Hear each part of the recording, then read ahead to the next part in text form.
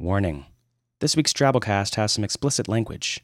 In particular, a few instances of the F-bomb. It's totally tasteful, though, don't worry. Like we'd do anything that wasn't tasteful on the Drabblecast.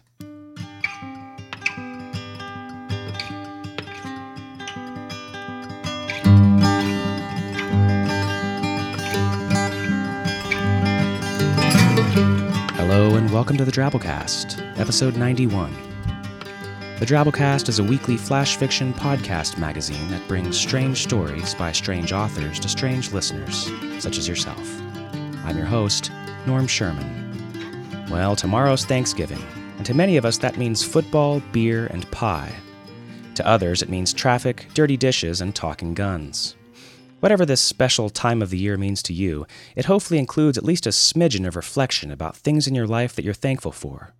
I'm thankful that I live in an age where communication is so easy I can collaborate with talented writers from around the world, and make new art with them. I'm thankful that I have a platform to publish content back to the world, to entertain people, and that I live in a country that allows me to do all this. I'm thankful that scientists have finally pieced together an almost complete genome for the woolly mammoth, and that it's very likely that in my lifetime I'll be able to pay some grubby, unkempt carnival worker $16.50 to let my child ride on the back of a cloned mastodon. I'm thankful that chlorine kills fecal bacteria, and that I don't have clinophobia, the fear of beds. I'm thankful for hot chicks, police officers, and badass marine dinosaurs that may or may not still be alive. And I'm thankful for you listeners out there. Mostly just the ones who donate to us, but the rest of you are tolerable. Anyways, on to today's story, Gifting Bliss. 15 years later, Jason Avery's magic is still saving the world, by Josh Rowntree. Josh's short fiction has appeared in a variety of magazines and anthologies, including Realms of Fantasy, Polyphony 6, and Lone Star Stories. His first short fiction collection, Can't Buy Me Faded Love, which includes the story Gifting Bliss, is now available from Wheatland Press. Visit www.joshrowntree.com for the full scoop. So without further ado, Gifting Bliss. 15 years later, Jason Avery's magic is still saving the world, by Josh Rowntree. It's hard to imagine that 15 years have passed since the release of Gifting Bliss, a record that as of this show has sold more than 11 million copies and continues to sell several thousand copies per week. This is a testament to the fact that Jason Avery's brand of riotous music and broken soul lyrics remains vital and relevant, even though the spells his songs cast have long ago followed their creator into the realm of legend. I'm Mark Dilfer, and this is Gifting Bliss. 15 years later, Jason Avery's magic is still saving the world. The rabid fans that propelled Gifting Bliss into a worldwide phenomenon have grown beyond the adolescent angst that fueled the band.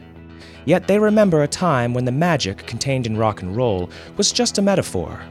And they remember when a band called Broken showed them it was something more.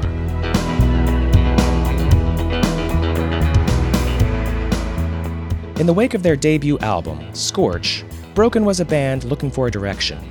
Loved by the local Dallas music scene, but mostly unheard of beyond the dive bars populating Deep Ellum, Scorch was a collection of 3-minute aural assaults, bare-toothed guitar riffs influenced as much by the heavy metal that Avery claimed to hate as it was by bands with more indie cred, like Wasted Sound and The Pricks. You're messing with my future, but digging up my past. Don't tamper with my genome.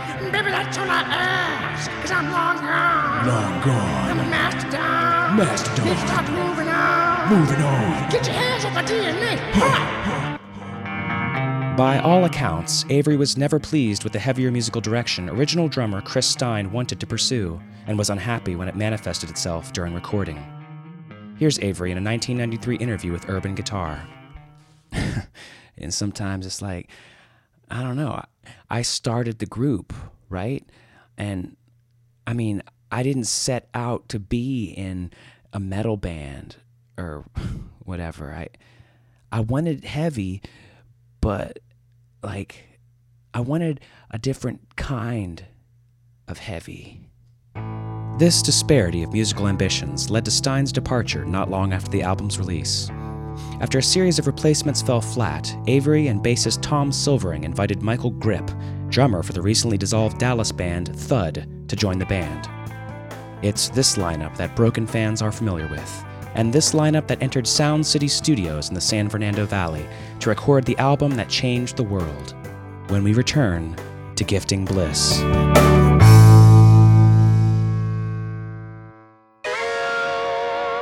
This week on the hit reality show, Machio's House. He might have been the Karate Kid, but he sure is a Karappy cook. Ralph, the instructions said to preheat the oven for 15 minutes at 475 degrees first. Phyllis, I saw the instructions, but what does it matter if I preheat it to... What heat is heat? Well, it did matter, didn't it, Ralph? It mattered to the bunt cake. Look at it, you ruined it. Things don't get easier for Ralph when Sarah calls from college with big news. Dad, I'm a lesbian. What? They say a man who catch fly with chopstick accomplish anything. But does Danielson have what it takes to be there for his daughter? This week on Machio's House. Welcome back to Gifting Bliss. 2 years of brutal touring had yielded little commercial success, but Griffin Records A&R man Mark Kloss got wind of Broken when they played New York's notorious Shambles Club and decided to put them in the studio and see what happened. Kloss believes the famed Broken magic was on display that night. Yeah, I mean, you could feel something weird in that club. That Shambles show, that was the first time that I felt it. That tingle, you know? How we all came to feel the magic when it was kicking in. It wasn't what it would be, but it was there. I had no frickin' idea, of course, what I was, feeling, but I knew enough to figure this band, it was something special. In May 1990, Broken entered the studio with producer Alan Ash, whose work with underground bands like Stack Acid and The Bittering had earned him a rep as someone willing to push musical boundaries. Broken agreed with Griffin's choice of producers, one of the few matters on which they'd see eye to eye in coming years. Ash, however, wasn't entirely prepared for the band's approach to recording. Yeah, that was the first time I met Jason. He's sitting cross-legged in the middle of the studio, surrounded by burning candles. The air smelled like flowers, and sort of a fog hung in the room. And I'm thinking, this dude is a little off. He's got his guitar in his lap, and he's chanting. We're there for a pre-production run-through of the songs, just a way for me to get a vibe for the music and stuff. And already this guy seems like a flake. So I asked Michael what Jason's doing, and he gave me this weird smile and said, oh, he's casting spells. Right, yeah, I mean, I blew it off as eccentricity or whatever. But when they kicked into a run-through of Tastes Like Mommy's Lies, I forgot about it completely. God, that song. Imagine hearing that song for the first time, not on the radio, but right in front of the guys playing it. I knew straight up it was going to be a hit. And all of a sudden, I forgot about my hangover. And I'm bouncing around the room, getting into the spirit. It's weird, but it didn't occur to me till long after Tastes became a hit that it probably cured my hangover that day.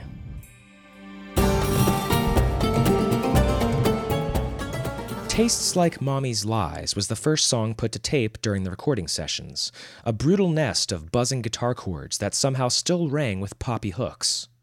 The song's frank lyrics decreed the failures of the baby boomer generation and the fallout it wreaked on their children. Avery's detachment from the world in the wake of his parents' divorce at age 7 is well documented, and his musical output stands testament to the fact that he never recovered. When he sings, "Join with me, bleeding kids, don't believe what family is," the stranger can't help but feel the pain of the child inside the man. His voice is coarse, strangled with history, and yet still vulnerable. It is perhaps even more unbelievable, then, that such a cry of anger could yield such a wonderful bounty. It's as if Jason Avery used his own pain to power the magic in his music, and by flushing it from himself and out into the world, it's rendered into something more benign. The power to heal, the power to make dreams real, the power to save lives. I am a Yeti on the run, all alone in the tundra, hunted by the world. Michael Grip, now the frontman for Fabulous Crash, never understood his bandmates' magic, but he knew its source. Ah, man, Jason wasn't too happy, even then. He'd set up all these candles before we recorded a song, then he'd scribble all these symbols on the walls, weird shapes and shit that it looked like it was in some sort of alien language, and then he'd howl, man. Just fucking wail, you know? Like he was purging everything he was pissed off about from his soul. Who will carry my cross? My sis was gross up the hill of Golgotha. I mean, he told me one day when we were recording Gifting Bliss that he wanted the record to change the world, man, to make it better. He wanted it to fulfill all the peace and love dreams the 60s had promised.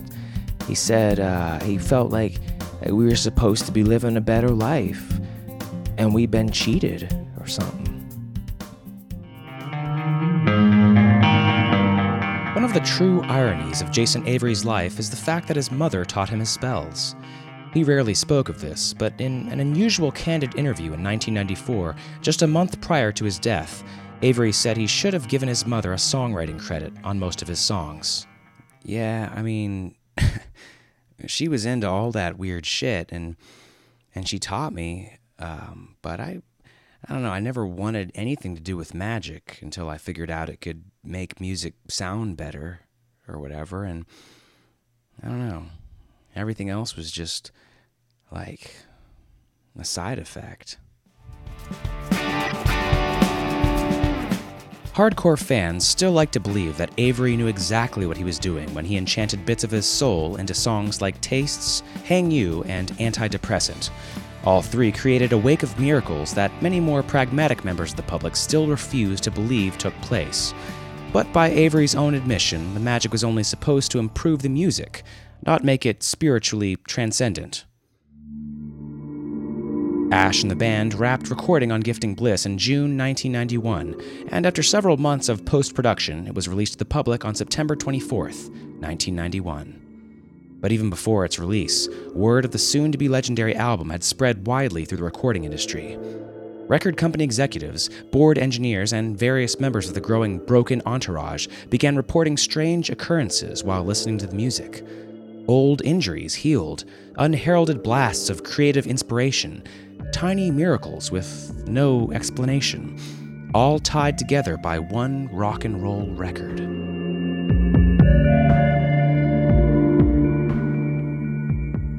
Broken began a European tour the same week that Gifting Bliss was released in America. As the record grew in popularity and word about what was happening spread slowly to the mainstream, the crowds they attracted grew exponentially larger. Yeah, that's when Jason decided to work his magic into the shows, said Michael Grip in a 2003 interview with contemporary drummer. People are digging the fact that the music is working on them. It's causing them to feel some real peace, curing the grandma's asthma or whatever. So when that didn't happen at the shows, it was sort of a letdown. The music by itself wasn't enough. Yeah, that bugged the shit out of us. So Jason, he decided to do something about it.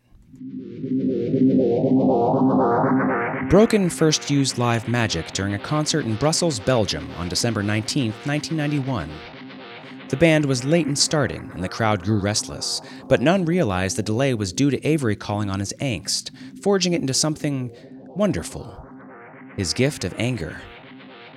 By all accounts, it was a blistering set, but the glory of the music itself is almost forgotten in the wake of the miracles it spawned that night. 20,000 fans entered the arena with the common pains and maladies of humanity, injuries, diseases, mental illnesses. And when the concert was over, 20,000 people left these problems behind.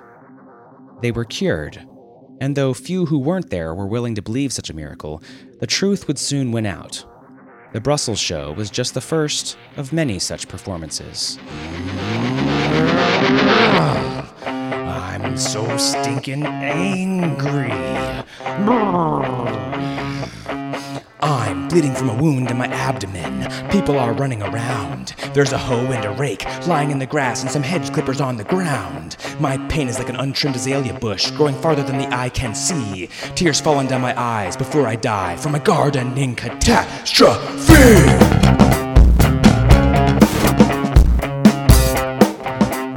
Upon their return to the United States, Broken was astonished at its own popularity.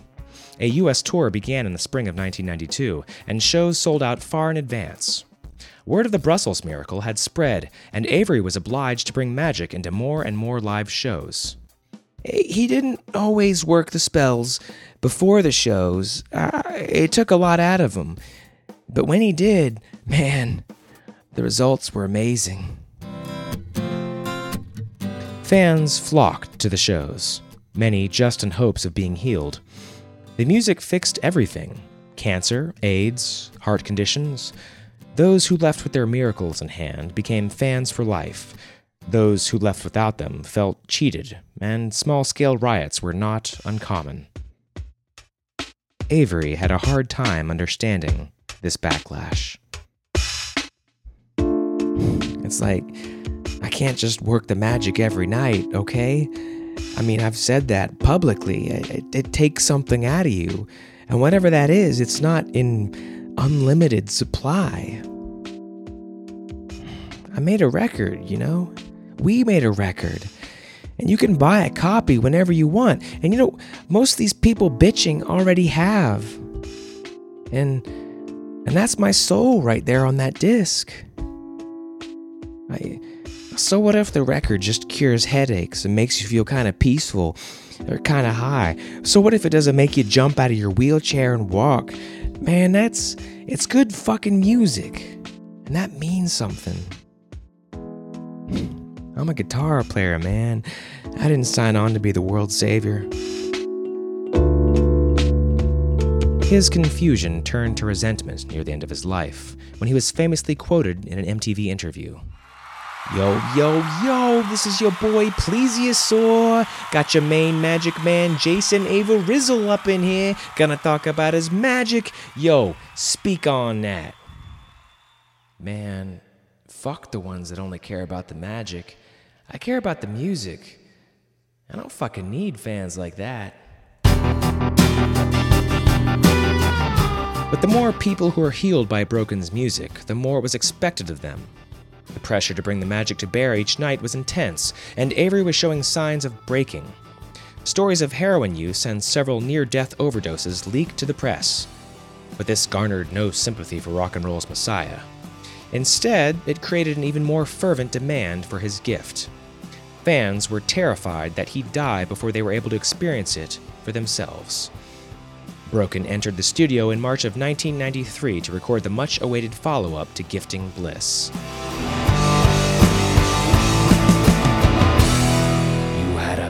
Case of ringworm. So I took you to the vet, and they gave me some lotion. Told me everything was set. You're my fungal feline. The result was a chaotically beautiful record, full of wry lyrics and growling guitars. Take No More was released to mobbed record stores on September 21st, 1993, but Jason Avery had once again defied fan expectations. He'd entered the studio without his magic. Take No More was an indictment of the fans who'd used him for their own gain. Though the music was even heavier than the earlier Broken albums, Avery's anger was far less focused. Take No More was the product of a songwriter coming to the realization that no matter what he'd achieved, he was just as doomed to failure as the older generation he resented. What he had to give the world, however extraordinary, would never be enough.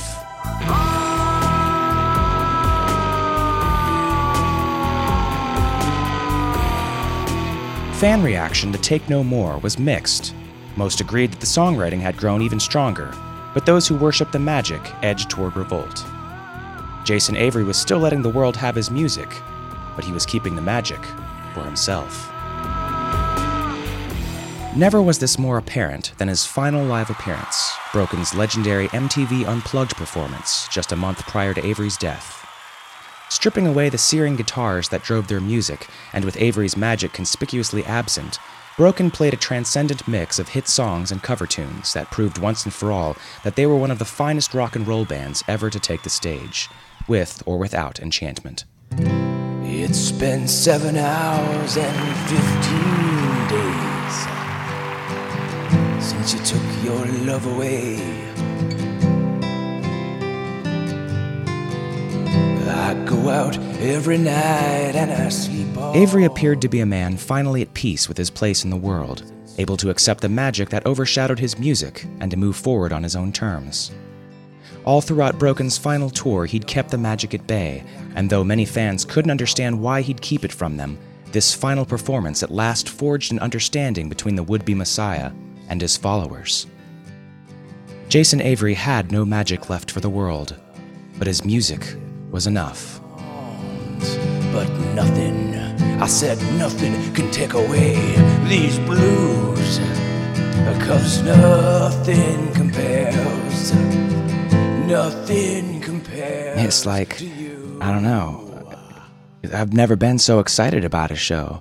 No wall of noise, no magic. It was just us. 3 guys making music and making people smile. I mean, what the fuck is better than that, huh? Jason Avery seemed to have made peace with his world, but 1 month later, he was dead. His body was found in his North Dallas mansion, April 1994. No cause of death was immediately apparent. Lying on the bedroom floor, arms wrapped around his acoustic guitar, it appeared to investigators that he'd simply died while playing. Further investigation turned up the tape recorder he'd used to record his last hour on Earth, and though it could not be medically proven, it was finally determined that Jason Avery had committed suicide. This tape was never released to the public in its entirety, though bootleg recordings of that final song are readily available on the internet. In a strained voice, Avery delivers his farewell to the world. One more time with the magic, then begins to strum. One can almost picture the candles burning in a circle around him, the runes, the cryptic drawings and other bits of mystic arcana that he used to fuel his music, all with him at the end. Listeners claim that this last song can bring on headaches, grow tumors, spread disease. Regardless of whether this is the case, the magic in the song came from a darker part of Jason Avery's soul, a place filled with self-loathing and perceived failure. You will never know my sacrifice, living in this land of ice, Yeti on the run. The magic in Broken's record still lives. Every year, more fans discover its healing properties and the way it seems to cleanse the soul. We're left to wonder what new musical magic Avery might have created had he not taken his own life. But Jason Avery will forever be defined by 3 years of stunning rock and roll that changed the world. And despite his best efforts, history won't remember the man that Jason Avery wanted to be, but the man that he was. Hopeful, brilliant, broken. We still have the music, and for most, that's enough. Hunted by the world. Hunted by the world.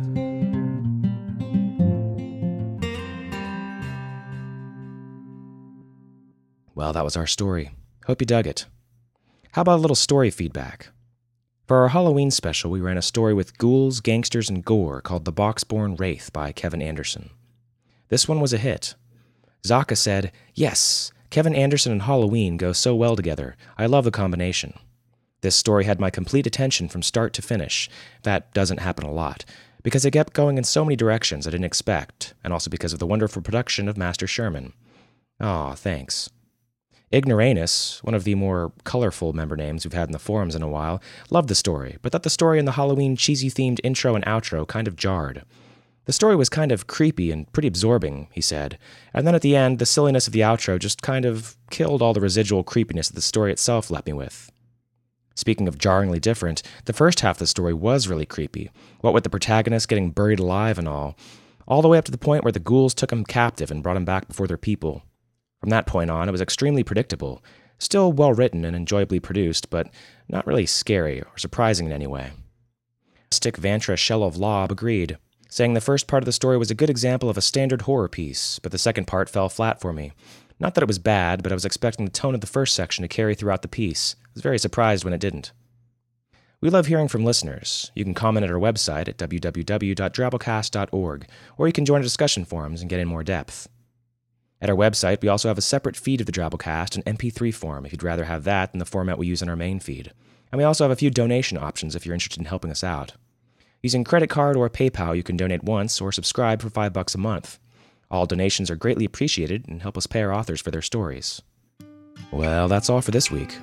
The Drabblecast uses a Creative Commons Attribution Non-Commercial No Derivatives license, which means you can share the magic with whoever you like. Just don't change our shit, man, and make sure it's free admission. Our staff is made up of co-editors Kendall Marchman, who was once the frontman for the Blind Love Monkeys, Luke Coddington, who played bass for Hot Father before they split up in '82, and yours truly, Norm Sherman, reminding you of our 1974 interview with Podcast Weekly. It was like no wall of noise, no magic, just us. Just three guys making a podcast and making people smile. I mean, what the fuck is better than that, right? The evening saunters to closing. The waitress turns chairs upside down. Piano player picks up his tip jar and drink, and the bartender shouts last round. An hour ago this place